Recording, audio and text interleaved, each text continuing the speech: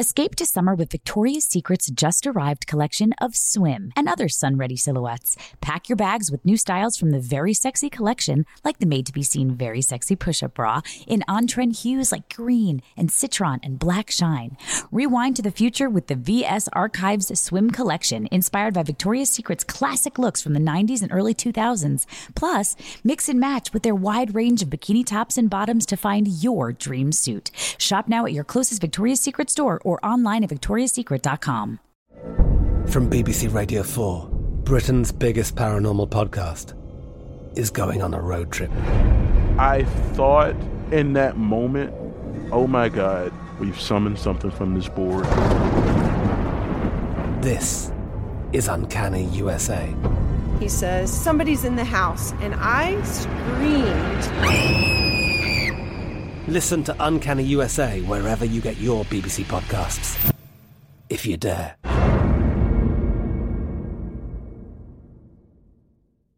Xfinity has free premium networks for everyone this month, no matter what kind of entertainment you love. Addicted to true crime? Catch killer cases and more spine-tingling shows on A&E Crime Central. Crave adventure? Explore Asian action movies on Hi-YAH. Searching for something extreme? Check out skating, snowboarding, and more on Fuel TV Plus, the global home of action sports. And find crowd-pleasing bops on iHeartRadio's Hit Nation playlist. There's new free shows and movies to love every week. Say free this week in your Xfinity voice remote. Unpacking the Toolbox is a production of Shondaland Audio in partnership with iHeartRadio.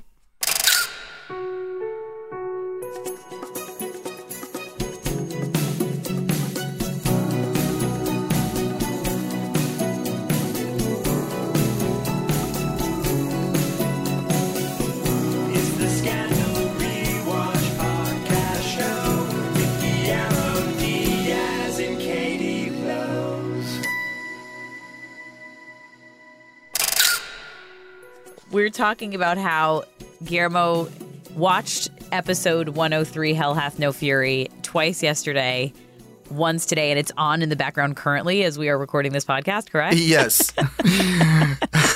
When I've watched this episode now a few times, I'm just like, this sucks. Like, this is so awful. I don't want to explore these feelings. Yeah. I feel this like massive weight of responsibility where it's like, okay, if I'm going to breed and contribute a human being to our fucked up society, the least I can do is hope that they only add goodness and don't take it away. And right. I mean, my mom my brother was like, is the best fucking dude. I know you know him. He's the best. But like, he was such a fucked up teenager. Like, he did such fucked up shit. He did not fucking rape a girl, thank you God. But like, he definitely fucking sold fucking marijuana and did dumb shit. Yeah. You know what I mean? And my mom was like at the end of her rope with him. And look how well he turned out. Yeah. He did turn out well. I feel like, does your mom ever think that? Like, your mom had 3 boys. Oh, yeah. Plus, we grew up, in the 80s in New York City in Washington Heights, when the city was just like a ball of crime, a snow globe of crime. It was just the worst, So I can imagine. But they also, they had really no, my parents, we were kind of latchkey kids, and they had to work 24/7, and they just had to trust that they, instilled the right sort of values, values and all of that in us, and just sort of trust and let us go. And luckily we're somewhat okay. One of my favorite facts about Guillermo Diaz growing up in such a fucking rough time and rough neighborhood. Tell me if this is wrong. This is what it is in my head. Every time there's a close-up of the back of Huck's head. Oh, yeah. I love it so much because you have this scar back there. Because didn't you get hit with a gun? Yeah, I can't believe you remember that. Oh, I think of it every time I see the back. And since I've been watching all these episodes, and you're always hacking Huck, and they're always zooming in on the back of your head onto your computer, and I always see that little bump on the back of your head. Oh my God! What happened again? I got mugged in front of my building in Washington Heights at like 11 o'clock at night at gunpoint. They held the gun up to my head and were like, I had like a flight jacket and like a ring, like this cheap ring. And they took my jacket and the ring, and then they told me to turn around. I was like, oh shit, this is it. Like, I'm going to die. Guillermo, you thought you were going to die?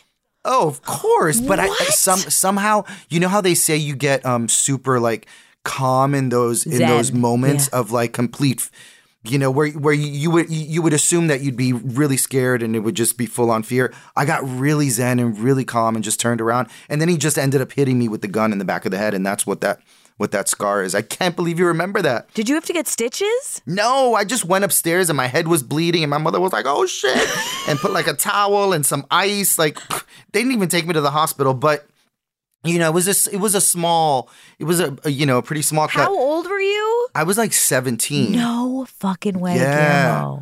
Guillermo. Yeah. That's crazy. crazy, And right? where do you fall in line of the brothers?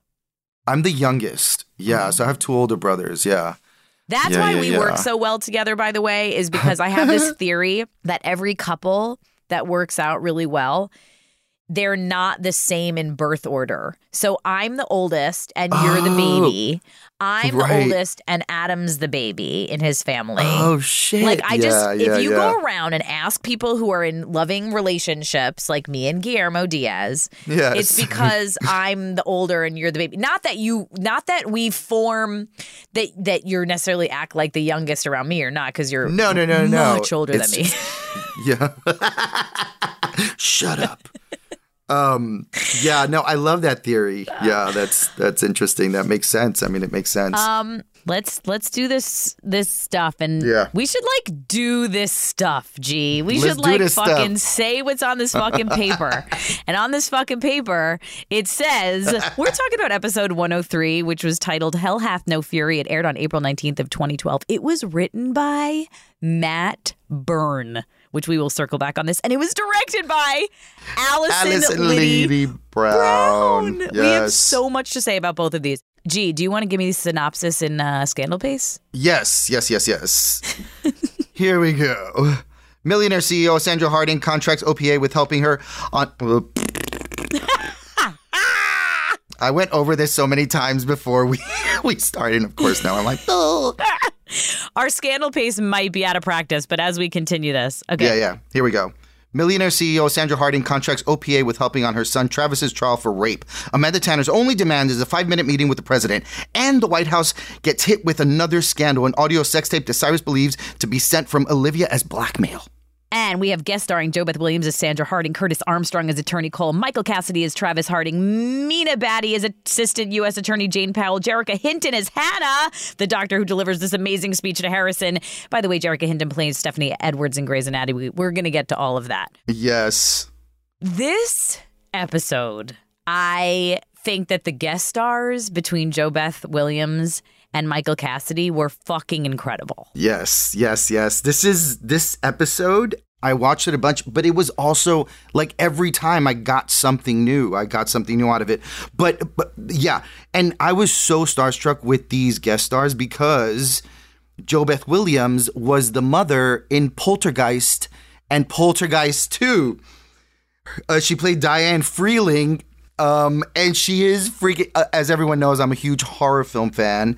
And so being around... Were you freaking out on set? I don't remember this. Oh, my God. Yes. You were? I think I was maybe, honestly, with JoBeth, I knew she was doing the episode, and I think I saw her, like, by the trailers, but I don't think we had many scenes together. She might have been, like, in the office when, you know, Huck and Quinn and those guys were there, so I think I was kind of around her, but I didn't really interact with her on the show. But also, freaking amazing. And also our other guest star...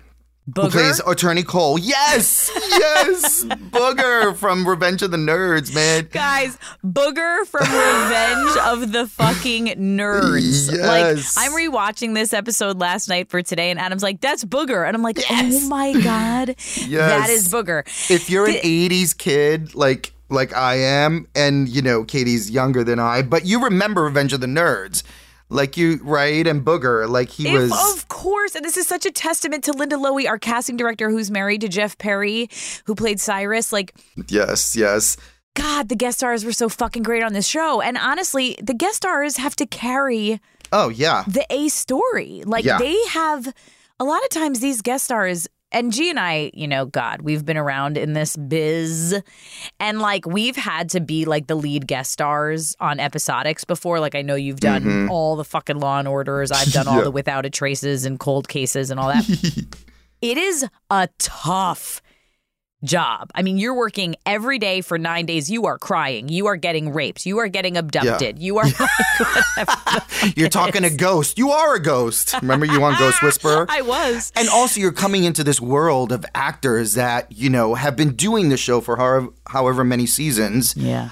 So you're kind of, you feel like a fish out of water sort of in the beginning, and then you get your traction, and then it flows, and then it gets easier, but you're just coming into this world where everyone knows each other. Yeah. It's like a well-oiled machine, the show usually. And so you just want to go in and like impress. So it's a tough job. I remember we were always so kind to our guest stars. I remember always saying to them, welcome, we're so excited you're here. Like we were all so kind, because I think of the fact that we all have done so many guest star roles, right? So we know how it is to feel when someone is not sort of inviting or warm to you on set. And I think this leans into Shonda having like that no asshole policy. Yes. She had a no asshole policy where when she hired the series regulars of the show, she supposedly called our previous ex-bosses to sort of vouch for us and make sure that we weren't dicks. But yes, a lot of us also fucking come from theater and are major ensemble people. So when the guest star is coming in and has to do all this heavy lifting and literally sit at the OPA conference table sobbing their eyes out or whatever, I felt like we were all like... And talk at Scandal pace. All of a sudden, the directors were like, you got to pick up the pace. Oh, God, could you imagine? If I was guest starring on our show, I would have been shitting bricks. And you were saying how I've always been a big preparer. I think I was, but then do you remember towards the end of like the series, we'd all roll up to OPA and be like, what's like, have you looked at the scene? And we'd be like, I don't know. I guess let's look at it. Let's read it through. And they were setting up like... I know, but what's so fucking crazy about Scandal and episodic TV, I think in general, is that like your brain is a muscle. So like if you do 10 crunches a day, in a few weeks you can do 100 or whatever. But it's the same with fucking memorizing lines. It's like if you do it for 8 years or however long we were doing it, we got so good at the end that it actually made no sense to sit at home and sort of do it in a vacuum. Exactly. We all started to realize that we could just go over. I mean, of course, we'd look at it at home and read the script and all of that, of course. But then we didn't need as much time preparing to learn the lines. We'd go over it a few times and then have it memorized like completely. So we would always come onto set and like run. We knew that the best way to learn it was actually with each other. Yes. And we would drill it on like lighting setups or set changes or in the hair and makeup trailer. But you were really good at like even big fucking chunks. You and Josh Molina. Like, I know you say you've got a stoner brain, and you do, and I love it so much. But like, you were really good at memorizing a lot of shit. If I had like pages of a monologue like that, I definitely like went over it over and over and over the night before.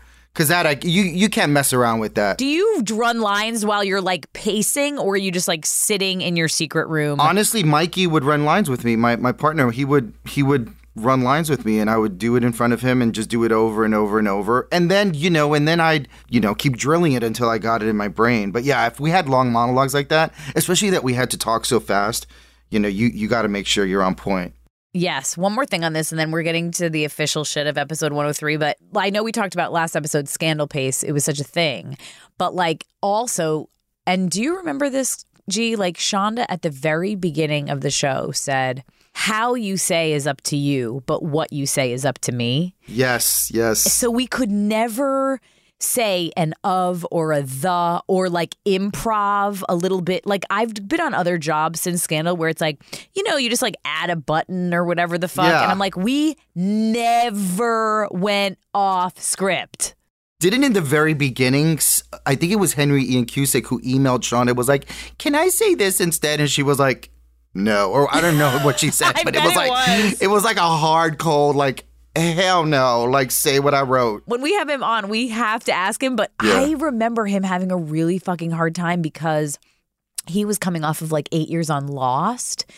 And I remember having conversations with him the first season of Scandal where he was like, you don't even know, like we would show up in the fucking woods of Hawaii shooting Lost and like No one knew their lines. Are you kidding? It wasn't about that. Like, it was just about like breathing heavy and running and like being afraid and like sort of like saying some shit that kind of didn't make sense anyway, because Lost wasn't about like exact plot and character. Like, so he was coming into something being like, wait, I have to like say exactly what's on the page. But what's so brilliant about Shonda and the Scandal writers was that if you missed an of or threw in an extra the or whatever, or an it's like messing up. It's like poetry, like saying the words. It's written so well, and we always talked about how if something's written really well, then it's really easy to memorize and to say. So if you added something or took something out, it didn't flow as well. Absolutely. I've never had an easier time memorizing than Scandal. Same. So the beginning of this episode, I felt like this is so fucking cool. Like, we're so cool again. And it's because it's Columbus. They're going in to get the little shitty, spoiled piece of shit kid played by Michael Cassidy, who's just boned this like hot blonde chick. They're all fucking hungover. He's late to his court trial. Olivia comes in, wakey, wakey, you know, and the music is playing, and she sort of convinces the girl he was sleeping with to walk out of the door with Harrison hiding, thinking that it's, you know, Michael Cassidy's role, Travis. Yeah, she sneaks him out the back. And Harrison is so cool. He's so cool. He's always so cool. And what stuck out in this episode too is of course there's music, and the music is amazing in every episode. But in this episode, that song is just playing over that whole sort of intro. Yes. Right? And even it's not only music without lyrics, it's music with lyrics over dialogue, which is kind of like, oh shit, but it works so well. It's so classic Scandal. Yeah. The beginning was such a classic Scandal sitch. I loved it so much.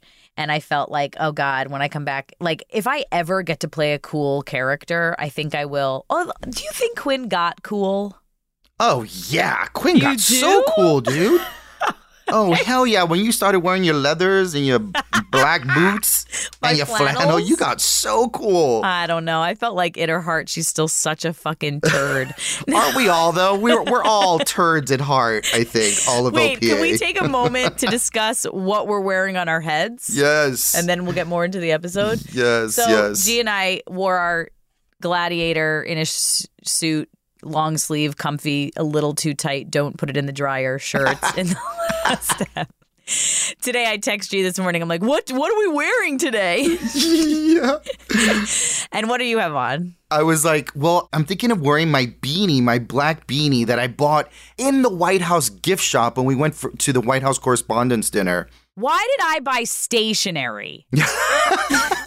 I bought a beanie. Is so cool. I bought a beanie. I bought a backpack, but we're fucking sporting it now and chilling. My Scandal hat is really not cute. I love it, but I think it is not a great hat. I apologize to anyone who got this for us. Do you remember? I don't know. I gave it away. It's cute. It's a white beanie, and it says Scandal. What does it say on it? Scandal, White Gladiator? It's a white beanie, which just is not the right color for a beanie. Yeah. A white beanie is not great. Like, it's weird. You sweat in your head. There's like, your head is gross. I have makeup on my forehead, so to have a white hat on is, isn't that funny? Because our show's all about wearing the white hat. Oh, shit. See what we did there? The hat says Scandal in red and then Gladiators in black underneath. Is your head hot? My head is so hot. I'm going to be pulling this shit off in it's so hot. 10 Whenever minutes. you need to just let your head breathe, G, just let it fly. The coolest part about Scandal, there are so many things, but we got to go on the most epic trips. We got to go to 2 White House Correspondent dinners, both under Obama as president. And it was the most amazing, fun time. Was the hat you got from the first trip or the second trip? It was from the first one, yeah. Wow. And also, we were on the hottest, like, political show on television. So all of us in D.C., like, there for the Correspondents' Dinner, it was just, it was so surreal. And meeting all these political figures and celebrities and, like, you know, people that were, like, Aretha Franklin was like, I love your show. And it was just, like, wild to be around these people, like, you know what I mean? It's the closest, I always equate it to, like, it's like the closest to being probably like what the Beatles felt like. Yeah. We talked about it before that you can't go anywhere, but I sort of can. But when you drop the Scandal cast as a group into DC when we were on, it was like we were the fucking Beatles. Yeah, it was dangerous. Yeah. Yeah. Insane. And one of the most memorable nights of my life, I want to say, is when we were there. Oh, I think this was the last time, but whatever. I'm going to talk about it anyway. One? Yeah. I think it was the time we went as a cast kind of 3 times for 2 different White House Correspondents' dinners. And then the last time we went to shoot the penultimate episode there. Yes. And again, we could never go anywhere as a group without being completely, I mean, it was not safe. But Carrie had this idea that was like, I love all of the Washington monuments and all of the monuments at night. And so we got like 2 Escalades that followed each other, and it was pouring rain, so actually no one was around. And freezing. And the whole Scandal cast like jumped around from like the Jefferson Memorial to the Lincoln Memorial to the Washington Memorial to the Einstein statue, all at night while we were just chugging Whistle Pig whiskey out of the fucking bottles to keep us warm. And we did photo shoots in front of all the monuments. We got out and videoed each other and took pictures, and we were drinking Whistle Pig whiskey, and then later on, Bellamy, I think it was Bellamy, right, who got us all a bottle of Whistle Pig. I still have it. In my kitchen. Oh, yeah, I haven't opened it. I'm not opening it. I drank that shit. You Okay, so JoBeth Williams is unbelievable in this episode. And the things that really struck out to me at the beginning. Okay, we've got, so Sandra Harding is the case. Her son is saying there's a rape allegation against him from a woman named Helen Fisher. Olivia makes a deal with Gideon Wallace to keep the story quiet for 72 hours, and then he'll get an exclusive. Amanda Tanner tells Olivia that she has undeniable proof of the affair with Fitz. Yes. Wait, let's talk about Amanda Tanner for a second. Weren't you a huge Gilmore Girls fan? Oh my God, I still am. They play that shit like every single day. I have never seen an episode. Really? Talk about Scandal pace, Katie. Those guys speak faster than we do. They speak so fast. Yeah. I remember auditioning for it. And you did? Oh, yeah. I auditioned like a million times because it was like the hot show when I moved out to LA, and I auditioned a million times, and they would always make me speak really fast. And I'd be like, this is so easy for me. Like, why am I not getting a part on this show? But I never got a part on that show.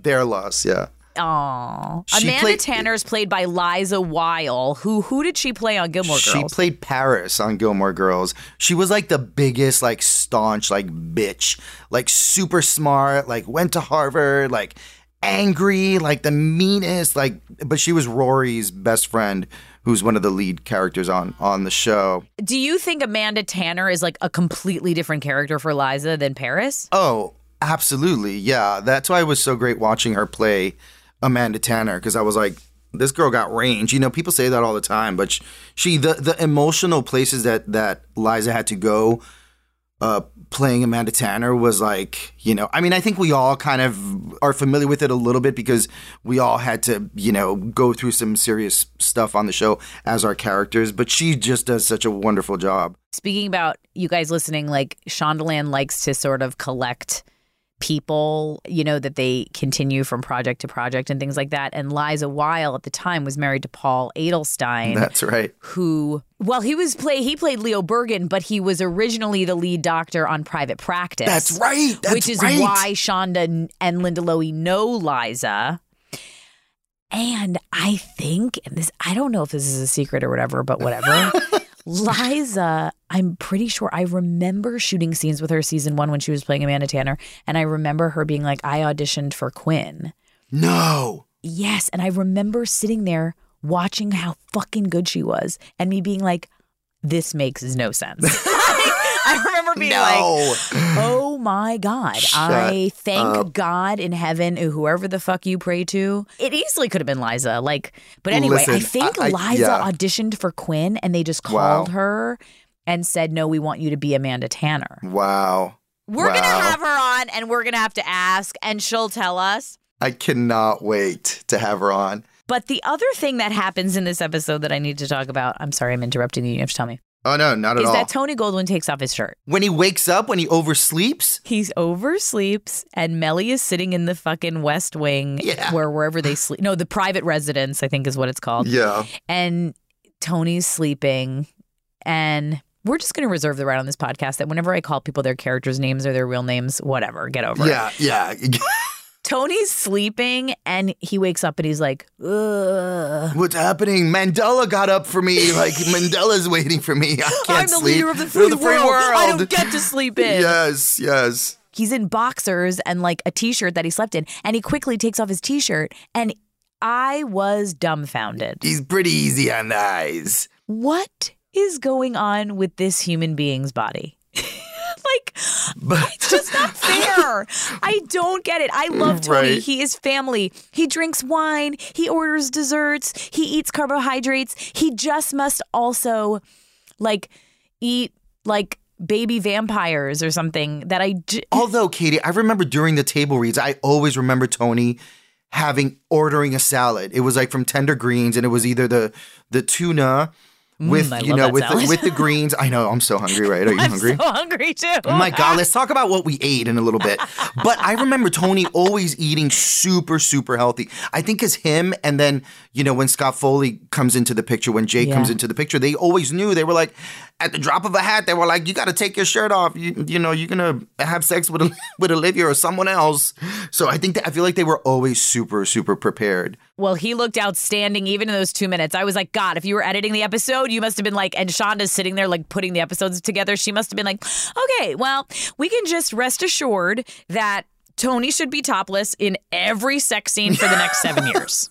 Yes. Because he's fine. Yes. But also that scene when he wakes up and he oversleeps, it reminded me, wasn't Tony always sleeping on set? Like, wasn't he, we'd always catch him asleep? Like any chance he got, he was sleeping. Yeah, why is he so tired? I don't know, but I'm tired too. I am too, but you know what? Maybe it's because he was 50 then. Right.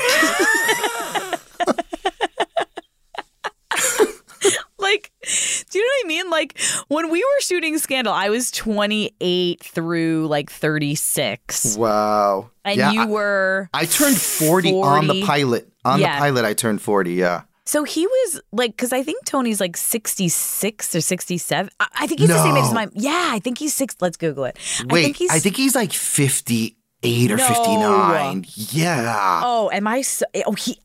I'm completely wrong. Hold on. Tony Goldwyn age. He's 62. What? Oh, shit. Yeah. He looks good. I know, but so imagine at 52 years old, you're not even 52 yet. Gee, imagine being on set with those hours. He was just so tired. She was tired. She got to sleep. She was like, I got to sleep. I think him and Jeffy were constantly sleeping on set. Yeah, Jeff was always sleeping for sure. We'll be right back, guys. Escape to summer with Victoria's Secret. Pack your bags with just-arrived swim, cover-ups, corset tops, and other sexy silhouettes. When the sun goes down, opt for bold and blingy styles, like the made-to-be-seen Very Sexy Push-Up Bra from the Very Sexy Collection, in on-trend hues like black shine, green, and citron. For a glam statement, pair them with your favorite jeans and bring the heat.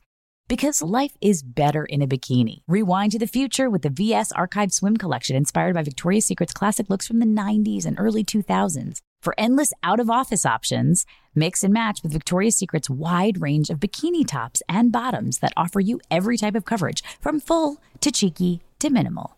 And now in this season's must-have shades and patterns, add the finishing touch with the limited edition Bombshell Escape fragrance, a free-spirited take on the iconic Victoria's Secret scent. Dive into a vibrant blend of juicy guava, lush palms, and summer glow peony. Shop now at your closest Victoria's Secret store or online at victoriassecret.com.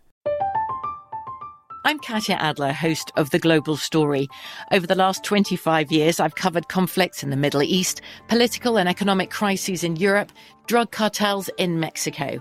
Now I'm covering the stories behind the news all over the world in conversation with those who break it. Join me Monday to Friday to find out what's happening, why, and what it all means. Follow The Global Story from the BBC wherever you listen to podcasts. Xfinity has free premium networks for everyone this month, no matter what kind of entertainment you love. Addicted to true crime? Catch killer cases and more spine-tingling shows on A&E Crime Central. Crave adventure? Explore Asian action movies on Hayya. Searching for something extreme? Check out skating, snowboarding, and more on Fuel TV Plus, the global home of action sports. And find crowd-pleasing bops on iHeartRadio's Hit Nation playlist. There's new free shows and movies to love every week. Say free this week in your Xfinity voice remote. What other notes do you have? Well, let's talk about maybe Allison Leedy Brown, like our director for this episode. Let's give a whole fucking moment of silence, respect, love, and adoration for that woman. Allison Leedy Brown came into our lives on Scandal and directed a whole bunch of episodes. I'm assuming this is the first episode she directed, right? Yeah. I think it was. Yeah. The loveliest woman, super chill, super funny. Beautiful. Just so beautiful. Just such a great director. And I think she came from directing a lot of stuff on like Nickelodeon, right? A lot of like kid shows. So it was funny to see her transition from that into this, crazy Scandal world. We were so lucky to get her so early at the top. And actually, I never look at shit like this, but I have to say when I was rewatching this episode, there are so many just fucking dope shots. Yes. And I'm just like, I don't know about camera, but I feel like she's nailing it. Yes. And we had such a love affair with Allison Leedy Brown because she came back and directed the infamous 752 that Guillermo should have won every fucking acting award under the sun. Also, Allison Leedy Brown is queer. She's a openly gay woman, which I loved, you know what I mean? Especially when she directed me in 72, because I'm openly as well. But I don't know, it was just a cool thing to be like, all right, cool. And I'm wearing a shirt that says queer right now. Yes, right? you are. Speaking about which, I was thinking about this last night. Oh, shit. When we have Carrie on, we have to ask her this. I think Carrie was like the last person to know that Guillermo Diaz is an openly gay person. She was like, what? I feel like the first bunch of episodes, we were all like pretty buttoned up about our personal lives. I think we were all just like kind of nervous and excited and like scared and trying to put like, we just didn't know if we were going to be real life friends or like, it was just like, I don't know if people like knew everything. And I don't know at what episode I asked you, where do you live? And you said, oh, I live in West Hollywood right by the parade. And I was like, oh, shit. The parade. Yeah. Like, I literally had no idea what you were talking about. I was like, the parade. And then I was like, oh, the fucking gay pride parade? Oh, my God, is this person gay? And then I ran home and I Googled it and I found out that you were. And I was like, this is the fucking greatest news since sliced bread. But then I remember that Carrie, I don't know how she found out, but I remember it was in like episode 7 of season 1 while we were in Gideon's apartment and he's dead on the floor. This is how it is in my memory. I don't know if it's true. And she found out that you were gay. I think we were all talking and maybe I said it or something. And she flipped out screaming more because Carrie has an inside of her where she's like, I'm the dork that's the last to know. Yes. She also has extreme FOMO, like fear of missing out. Like she needs to be in on every conversation, everything that's happening, right? So I'm sure she was like, wait, what? How did I not know? Yes. She's very like, especially in OPA, it's such a like, like a clique of high school students who are like all talking. And if you're like over to the left getting your hair and makeup done and you like miss a little tidbit of hot goss, you're like, you got to get in there, So she felt like she hadn't known yet. Yes. And I think she was the last of the OPA people to know.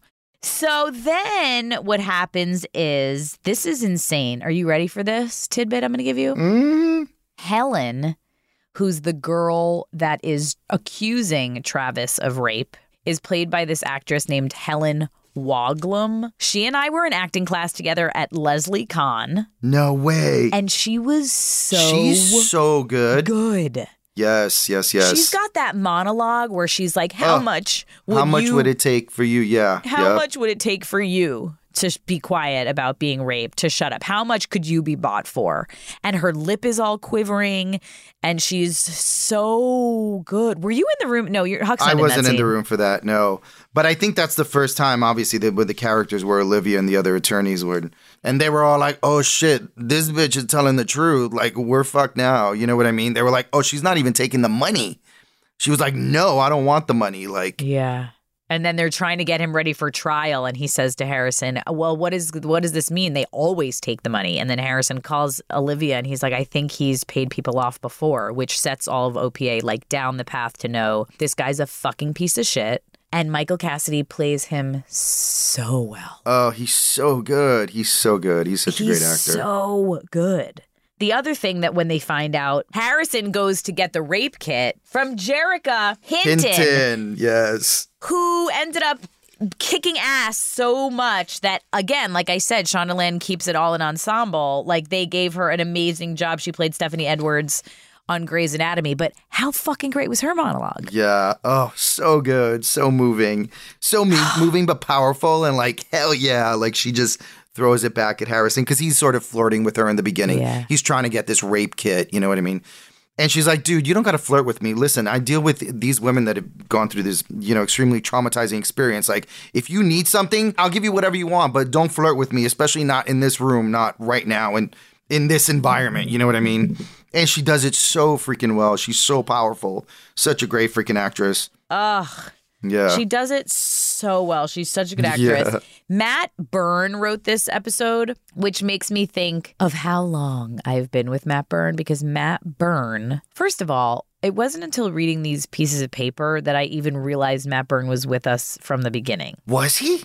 Like, I thought he came in at season 2. I can't believe he wrote this episode. I honestly, I was like maybe season 3 or 4, I thought Matt Byrne sort of came in, but... I thought so too. And he wrote Inventing Anna. No. Yes. So Shonda wrote it too. I mean, he was in the writer's room for Inventing Anna, but he was like a big dog on Inventing Anna. He wasn't like... Oh, shit. He was like executive... I don't know what his title was, but it was a big title. And so I got to be with him in New York for a while shooting Inventing Anna. And it's just so cool to watch, and having been with someone sort of at the start. Because I don't actually think he was a television writer before Scandal. I think he was actually a journalist. I think he I think he was a journalist, and they, in the Scandal writers' room, especially at the beginning, they had a lot of people who weren't television writers who could really write in that sort of up against a ticking clock, like article type way.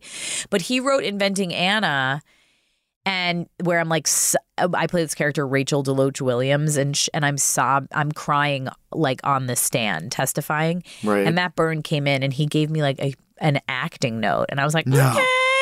He came in and he was like, yeah, he came in and he was like, I was there at this actual trial of Anna Delvey. He was at the trial for doing research for this show. And he was like, your character at this point is fucking ugly sobbing. This isn't like fake. Wow. Like, this isn't like even just a little bit crying. Like, boo-hoo-hoo. This is like how ugly and unabandoned do you cry when no one's looking? And I was like, oh, fuck. Which is the worst thing you could tell an actor, because then that pressure... No tears anywhere to be found. Don't freaking tell me that shit. Like, really. Guillermo, I was like, bring in the tear stick. You're bringing them tear sticks. Do you ever I use a tear stick, do you? I have in the past, but yeah, I have. Yeah, for sure I have. And then there's, you just never know. That's the thing about acting. Sometimes it comes and you don't need that shit. And sometimes it's just not available. It's just not there, and you have to fake the funk. And that tear stick comes in. For our listeners that don't know what a tear stick is, it's a freaking little hollow stick that has like eucalyptus in the middle, right? And the makeup artist blows through it into your eyes to make your eyes tear up, right, Katie? Yeah. It's they have two different kinds. There's a menthol stick that's a blower. Yeah. That's what she's talking about. They like blow menthol crystals into your eyes. It's essentially like blasting Vicks Vapor Rub into your eyes, which makes tears come. Or there's a lipstick tube that's menthol, like a Vicks Vapor Rub in a lipstick form. And I would just rub that underneath my eyes before they would call action. Yeah. I literally think I did damage sometimes between Scandal and Inventing Anna. There are times, like you said, where I can cry on command and it's fine. But then you're on hour 4 of shooting the scene, and you're so dried out, and you're so like, I can't. Like, I don't even want to think about dead puppies anymore. And if you're last up to get your coverage is when they're, the camera's pointed at you and you do the scene. You're featured. By the time they get to you, sometimes it's just you're drained, like you said. It's just not there, and sometimes it is. It comes out of nowhere. That's what's so beautiful about acting too, right? Because it's sort of magical, and you never know. Sometimes crazy, beautiful stuff happens, and sometimes it doesn't. I agree. And that's also like, sometimes I'm like, I used to feel guilty, but then I was like, no, like that's good acting too. Like I'm acting like I'm really doing this shit and nobody's clocking me for it. So you know what I mean? Like that was good, right? Oh, you mean like if you feel like I know. I used to be like, oh, fuck, am I not supposed to tell people I use a tear stick because people will think I'm a crappier actor? But that's the thing. We don't use it all the time. It's once in a while when you feel like, okay, I need to be there at this level of emotions and I'm not there. So, and then you'll do it. But we don't use it all the time. A lot of times, I also don't like to spend the whole time thinking like, oh my God, there are no tears coming. Yeah. So you're just like taking yourself out of the scene. You're not thinking about what you want from the other person. Do you think Meryl Streep uses a tear stick? Hell no, I don't think so. But you think she's just that great? Yes, but I've also seen scenes where she's super emotional and crying, and there's no tears, and it still works, and her eyes are sort of well up. And do you know what I mean? Like it doesn't have to be full on tears all the time. Yeah, yeah. And again, she's so wonderful. Somebody get fucking Meryl Streep on this podcast so that we can. I want to know if that bitch uses a tear stick. Do you use a tear stick? I want to find out. I've got to know somebody that knows her. I met her daughter once, but do you think it'd be weird if I went right up to her daughter and be like, does your mother use a tear stick? It would be a little weird, I think, yeah. But I think you should still do it because you're probably not that close with her, right? No, don't care. If I promise here, now, today, folks, if I run into Gracie Gummer, Mamie Gummer. I like those names. Yeah. If I run into them, I'm going to ask them if their mom uses a tear stick. Oh, we have to talk about Kerry Washington in her first White House state dinner dress. No one wears clothes like Kerry Washington. So this is the first time we see Olivia Pope dressed up going to a White House extravagant event, right? This is the first time we see her. And it's remarkable. I mean, she looks so gorgeous. And when they're dancing and his hands are on her back because the dress is backless and it's white. And I'm just like, yes. You know, again, Adam walked into the room, he left, and then he came back for this part. And he was like, my God, they were so good together. Harry had good chemistry with that white dress. That dress was outstanding. She looked remarkable. It really was, yeah. So classy, so hot. And I also felt so bad for Mellie. Cut to what Mellie's wearing and some sort of dumpy hairstyle and a crappy sort of, it's not crappy, but it was matronly. Right, compared to Olivia Pope. Yeah, I was like, oh shit. Carrie had a lot of skin out and stuff, and I was like, wow, Mellie, you don't stand a fucking chance. Yeah, that wig was on tight on Carrie's head. And their chemistry during the dancing when he was like, meet me in our spot. She's like, don't look at me, or whatever. He goes to that spot to wait for her, and she's sort of on her way to meet him. And Cyrus first stops Olivia, and he's like, get out of here. We don't want you here. We know you're trying to blackmail us. Because in the meanwhile, Cyrus receives a recording of Fitz having sex with a woman, and they obviously assume it's Amanda Tanner, and Cyrus thinks that it was Olivia Pope that is trying to blackmail them. Right. So he stops Olivia Pope in her tracks where she's going to meet Fitz, and he's like, hell no. What the fuck you think you're doing? Get out of here. And he throws her out of the White House. And then he goes to the spot where Fitz is waiting for Olivia.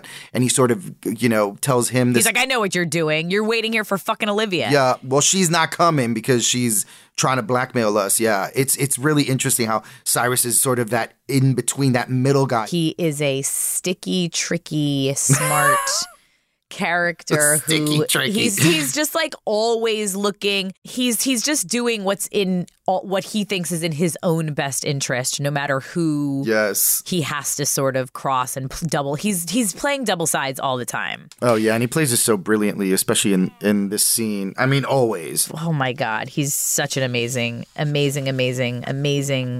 actor. Then this episode takes such a turn for darkness for me, which is I sob when the mom calls the cops on Travis. Can I tell you what's so dark and why I think that? And I'm so sorry I'm going to go here, podcast. Because you have a son now? Yeah. Yeah, because it made you think, would I do this to my kid? Well, I don't know if I would. Hopefully I never have to know. But I get so worried about raising a kind boy, a kind white boy in this world, and him ever hurting someone and me being completely aghast and shocked by I can't believe I raised a monster. She has all these brilliant monologues where she was like, I was never there. I never made it to his games. And I'm fucking all up in my son's shit.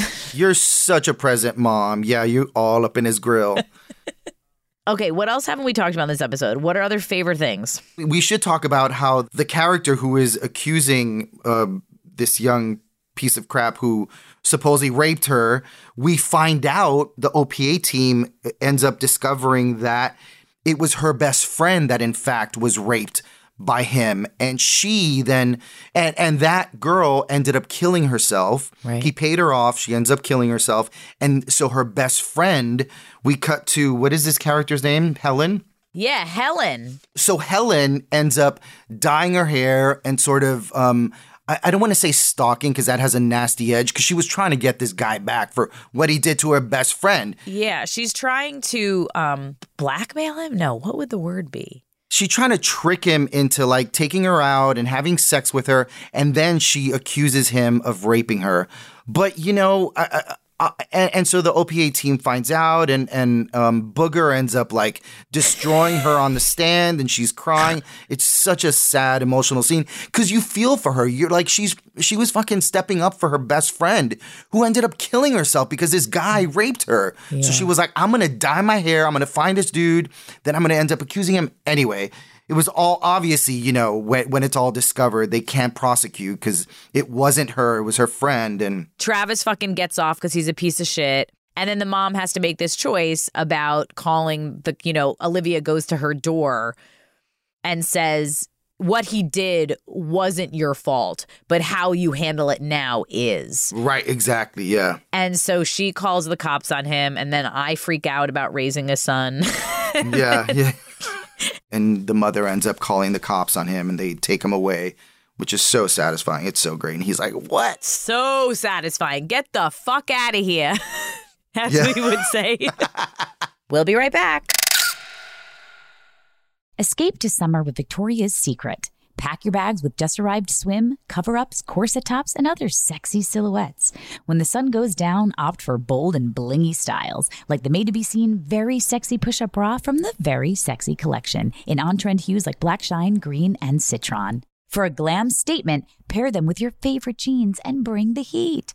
Because life is better in a bikini. Rewind to the future with the VS Archive Swim Collection, inspired by Victoria's Secret's classic looks from the 90s and early 2000s. For endless out-of-office options, mix and match with Victoria's Secret's wide range of bikini tops and bottoms that offer you every type of coverage, from full to cheeky to minimal. And now in this season's must-have shades and patterns, add the finishing touch with the limited edition Bombshell Escape fragrance, a free-spirited take on the iconic Victoria's Secret scent. Dive into a vibrant blend of juicy guava, lush palms, and summer glow peony. Shop now at your closest Victoria's Secret store or online at victoriassecret.com. I'm Katya Adler, host of The Global Story. Over the last 25 years, I've covered conflicts in the Middle East, political and economic crises in Europe, drug cartels in Mexico. Now I'm covering the stories behind the news all over the world in conversation with those who break it. Join me Monday to Friday to find out what's happening, why, and what it all means. Follow The Global Story from the BBC wherever you listen to podcasts. Xfinity has free premium networks for everyone this month, no matter what kind of entertainment you love. Addicted to true crime? Catch killer cases and more spine-tingling shows on A&E Crime Central. Crave adventure? Explore Asian action movies on Hi-Ya. Searching for something extreme? Check out skating, snowboarding, and more on Fuel TV Plus, the global home of action sports. And find crowd-pleasing bops on iHeartRadio's Hit Nation playlist. There's new free shows and movies to love every week. Say free this week in your Xfinity voice remote. The other thing I love, two more things about this episode. Mm-hmm. Okay, three. One, Tony says, why'd you invite Liv? And Melly says, in that classic creepy fucking Bellamy knows all type way. She's just like, you needed to see her. You slept better last night, didn't you? And you're like, what the fuck is going on with this relationship? Yes, she knows. What does she know? How much does she know? This feels so icky and so interesting.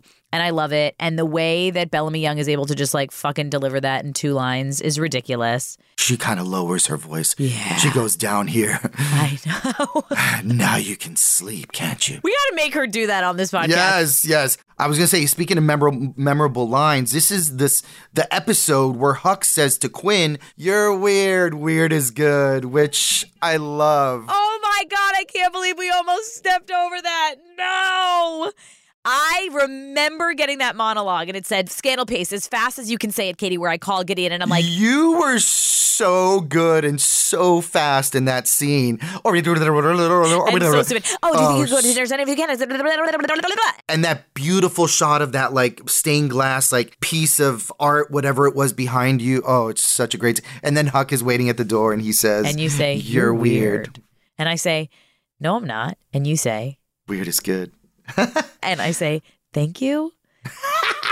We're so dorks. It's the best. Weird is good. And right here, right now, is even like the beginning of the Quinn and Huck shit. Yes. You're already seeing what they're fucking doing. Like, yeah. I'm not sure if they knew or they didn't know. Yeah, I think they were starting to kind of feel it going that way. You know what I mean? It's just so great. And then another scene that stuck out, I don't know if you were going to say this one too, is when she's at the bar and she's waiting for Gideon. And Huck shows up and he's like, "Put your hair down, flirt a little bit, but not too much. Don't drink the real drinks. Let him drink. You drink this. You pay off the bartender." By the way, we see the Quinn and Huck thing. And then we see Quinn say to Liv, which I didn't like hate my performance, which is good. I said, well, I trust my gut and I think she's lying. Yeah. And I just fast forwarded all the way to like the end of the series where OPA is QPA. Mm-hmm. And this whole thing started because Olivia Pope, it didn't start. She can do a million things. But one of the things that makes Olivia is her gut. And we already see from the beginning of Scandal that Quinn's got one too. I thought of that too. It's so brilliant. But then at first I was like, fuck, isn't Olivia supposed to be the only one that, goes with her gut? But then I thought, well, that's the whole reason that she put this team together. That's the reason why she got freaking Lindsay Dwyer and changed her identity. She knew there was something special about you, about Huck, about Harrison, about Abby, about all of them. They're all flawed, but then they're all sort of brilliant in their own way, too. So you see when Quinn says, I trust my gut, I think she's lying. Olivia has that sort of moment of like, wait, what are you talking about? But then it sort of clicks for her and she's like, oh, shit, okay. This girl's got a gut too. Whoa. Which I love. The other crazy thing that I have read about on the internet that exists in this like the interweb dark net. Remember we would always talk about the dark net on Scandal? Yeah, the dark web. Yeah. Okay, yeah. On the dark web, some fans seem to think in this whole like Olivia has a gut and Quinn has a gut and maybe from the beginning they knew that OPA was going to turn into QPA. Supposedly, some fans think that Quinn is only named Quinn because it's the closest letter from an O. Like, all you would have to do to make OPA QPA is add that little line. Think. Yeah, what is that? There's got to be a name for that little line in the Q, right? I wonder. That's got to be on purpose. Olivia Pope and Associates? Yeah. Quinn Perkins and Associates? Quinn Perkins. Oh, shit. Is that? I have goosebumps. Mind the blown. Dark web is fucking crazy. Right? And then the episode ends with the big reveal that Amanda Tanner is... with child. As they used to have to say in the 50s on I Love Lucy, they couldn't say pregnant. They had to say with child. Is that true? Yeah, they couldn't even say I'm pregnant. Yeah. So Amanda Tanner is pregnant with what we seem to believe is President Fitzgerald Grant's baby. Mm-hmm. And she's only asked for a sit-down meeting with him. That's what she wants. Yeah. Some fun facts about this episode is that David Rosen is seen with a dog. Un perro. Un perro. Oh, remember on the Scandal days where I'd be like, let's try going a whole day where Guillermo only speaks Spanish to me so that I can learn Spanish, and I would make it 1 minute. I'd be like, bueno, ¿qué vamos a hacer hoy? ¿Qué tiene ganas? And Katie was like, okay, I'm done. Can't do it. Don't understand what you're talking about, and I love to talk too much. And then we'd be like, let's go see what food they got in the at Crafty. Let's go look at food. So he's got a dog in this episode. It's the only time the dog appears and never appears again. Yeah. You think they were probably just like, this shit is so expensive. Like, fuck it. I mean, and also, like, you know, how many opportunities was there to be like, let's bring in the big dog? You know, he was either in his office or at OPA or wherever. So it kind of, you know, I get that the dog phased out. Yeah. The working title for the episode was actually A Woman Scorned. The title comes from the phrase, hell hath no fury like a woman scorned. Wait, so it's called Hell Hath No Fury. Yeah. And it was originally A Woman Scorned. I think maybe because A Woman Scorned, people wouldn't know that was from a saying. Yeah, and I guess they wanted to leave it sort of a little bit more encompassing of a lot of stuff, and instead of focusing in on the woman part, maybe. Oh, that's a good point. Perhaps, I don't know. In wrapping up, should we do some tweets of the time? Oh, shit. You ready for... Oh, shit. Time. Tweets of the time. Tweets of the time, y'all. Oh, my God. So many of these tweets that I'm reading from April 26th. There's a tweet from Guillermo Diaz. What did you tweet? Dude, I don't even freaking remember why I tweeted that shit. It looks like it's a response to something, right? Because I say, stop trying to make fetch happen, LOL. Thanks, Mike. Glad you're enjoying Scandal ABC. Who the hell was I talking to? Why is that guy Mike 1 trying to make fetch happen? Right? Like, what is he talking about? And is that Mike Webb, my boyfriend? Like, I wonder if that's because my boyfriend's name is Mike, but I wonder, because I remember he was on Twitter for like a hot second, but then he... What was Mike's Twitter name? Do you remember it? I don't remember, because he was literally on for a second, so I wonder if that was him. Anyway. We won't ever know, but let me tell you something. That guy Mike 1... Fetch never happened. Fetch never happened on Scandal. Oh, bye-bye. Bye, balloon. Oh, that's a whole other thing we got to talk about when that episode comes up. Bye, balloon. No, the balloon scene I think was cut. Oh, no way. I don't think it ever made it to air. I really don't, but we'll get there. We remember the episode, so we can still talk about... So then Natalie Abrams also tweeted this night, Scandal Tweets of the Times, and Natalie Abrams was like a fucking huge journalist, reporter, fan who covered Scandal from the start when nobody was. Like the beginning of Scandal, nobody cared, nobody gave us press, nobody cared, except for Natalie Abrams. She wrote, in case you missed it, #Scandal Scoop, will Quinn's relationship with Gideon get her into trouble? That's not that interesting. But anyway, shout out to Natalie Abrams. We love you.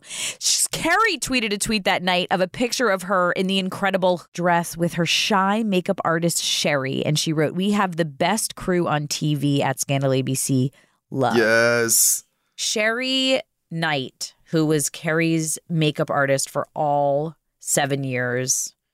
She needs to come on this podcast. We love her so much. Yeah, we love her. Are there any other good ones, G? Yeah, there's another good one from Mozella Jr. And she says, Cyrus in Scandal is a lying bleep, bleep, bleep. I think what she meant to say is Cyrus in Scandal is a lying piece of shit. Exclamation point, exclamation point, exclamation, exclamation point. And then she says, I'm angry! Exclamation point. #Scandal. This is really starting to ramp up. Oh, someone's got a good note for us. Sad bitch Summer at Twinkies and Wine says the only bad thing about Scandal that the transitions are seizure-inducing. I love that. I think she means because the clicks of the camera, right? It is sort of...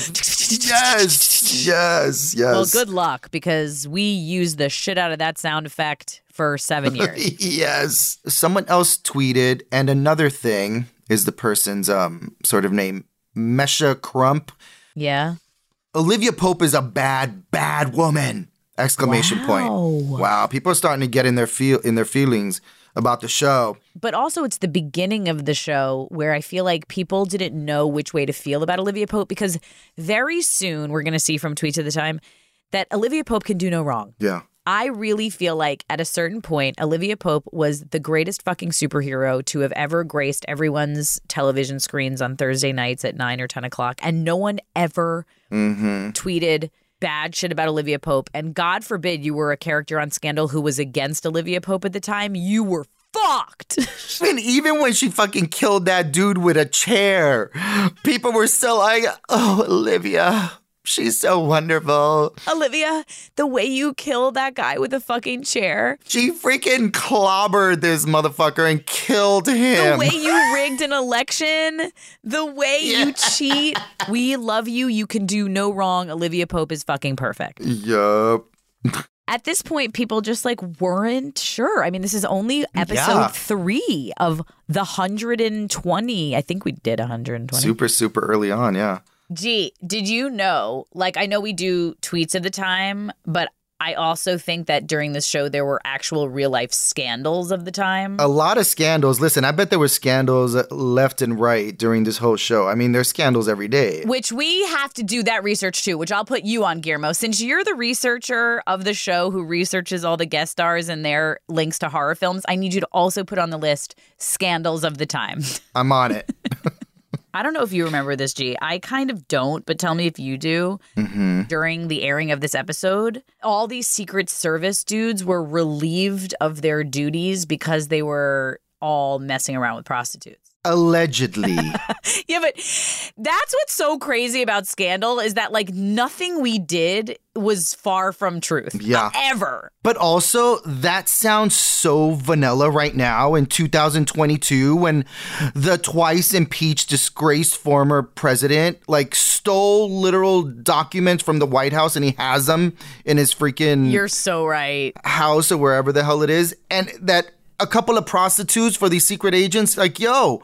They don't have time to go date and go to bars. Yeah, they're working 24-hour fucking shifts trying to keep the fucking most important person of the free world alive. It's like they need to pay for a quick 15-minute blowjob. Yeah.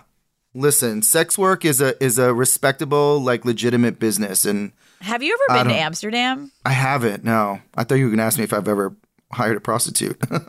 In Amsterdam, where sex work is legal, it's so fascinating. But at 7 o'clock in the morning, people are just like, there's the line of the rows that are, you know, men, women, straight, gay, this, that, the other thing. You're walking past their little rooms with the little, and it's all like regulated and measured and safe and like a transaction, tested and a transaction. Yeah. What were we talking about? Oh, yeah, the Secret Service guys. That scandal seems so vanilla right now, right? Like the fact that was a scandal back then. Now it's like, really? Like, I love scandals of the times, though. It does seem vanilla. I hope all those Secret Service agents have found employment since then, I guess. Or have married some of their, you know, prostitutes. Found love? Perhaps, yeah. Sure. Or now that they're unemployed, they have lots of free time to date. Yes. And now they don't have to pay for sex. Exactly. Well, it brings up to the point of Harrison in the season 1 where, you know, when Abby's so fucking mad at him about him that Steven uses, you know, the dame to pay for sex. Yes, the madam. And all these, the madam, exactly. And Harrison is like, well, like, whatever. We're all paying for it. I do it, you know, whether it's for dinners or nights out or taking into the movies or some fancy restaurant. I mean, it's the same bullshit, different day. You know, it's like. There you have it, listeners. There you have it. Scandals of the time. Yes. Gladiators, we love you. This is the joy of my life to get to just hang out with Guillermo Diaz. And talk about Scandal and relive these amazing memories and experiences we had. Yes. You guys, we have such exciting, fun things. This was episode 103, and we've got guests coming out that you're not coming up and out. I sort of mashed those words. Both. Maybe some of them are coming out, too. You never know. We've got Oksana Bayul coming on. We got Oksana Bayul, who, I want to make a correction. She's not a Russian skater. She was a Ukrainian skater. Anyway, I didn't want to, but yes. Oksana Bayul and Brendan Hines, I hope, are very happy together. No, that's not true. Oh, They're not. Yes. We should have them on, talk about their wedding. We have exciting guests coming on. Stick with us. So much fun recapping of episodes. And we have, I can't even tell you the guests we're going to be talking to. All of your favorite Scandal characters and how they came to be. OPA, the White House, like they all going to be on here. So stay tuned. Stay tuned. Tell your friends. Tell your family. Gladiators, we love you, and we love when you all come together. So come together and listen to this podcast. Huckleberry Quinn, y'all. Huckleberry Quinn, y'all. Come back, and thank you so much for listening to the Scandal Rewatch podcast, Unpacking the Toolbox with Katie Lowes and Guillermo Diaz. Gracias, mi amiga. De nada. Mi esposo. Que rico. Bye, balloon. Yeah. I don't know what our official sign-off is. Bye, balloon. Bye. Thank you guys for joining us on Unpacking the Toolbox. If you enjoyed the show, please subscribe, share with your friends, rate, or leave us a review. Scandal is executive produced by Sandy Bailey, Alex Alche, Lauren Homan, Tyler Klang, and Gabrielle Collins. Our producer and editor is Vince DeJohnny, with music by Chad Fisher. Scandal is a production of ABC Signature, and you can follow along by rewatching Scandal on Hulu. Unpacking the Toolbox is a production of Shondaland Audio in partnership with iHeartRadio. For more podcasts from Shondaland Audio, visit the iHeartRadio app or anywhere you subscribe to your favorite shows.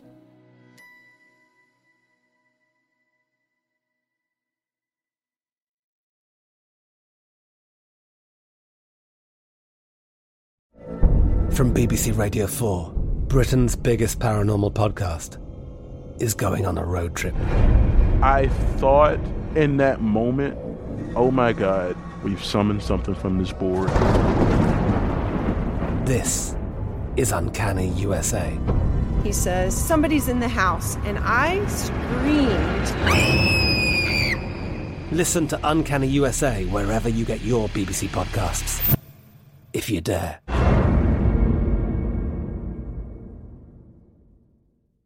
Xfinity has free premium networks for everyone this month, no matter what kind of entertainment you love. Addicted to true crime? Catch killer cases and more spine-tingling shows on A&E Crime Central. Crave adventure? Explore Asian action movies on Hi-YAH. Searching for something extreme? Check out skating, snowboarding, and more on Fuel TV Plus, the global home of action sports. And find crowd-pleasing bops on iHeartRadio's Hit Nation playlist. There's new free shows and movies to love every week. Say free this week in your Xfinity voice remote. Whether you're a savvy spender maximizing your savings with cashback rewards, a thrifty rate watcher seeking the lowest interest, or a travel enthusiast looking for extraordinary perks, Kemba Financial Credit Union has a visa to complement your lifestyle and unique needs. Apply today at Kemba.org to unlock a limited-time 2% cash back on purchases and pay 0% interest on balance transfers for an entire year with a new visa from Kemba. You deserve a card that works for you. Restrictions apply. Offer ends June 30th, 2024.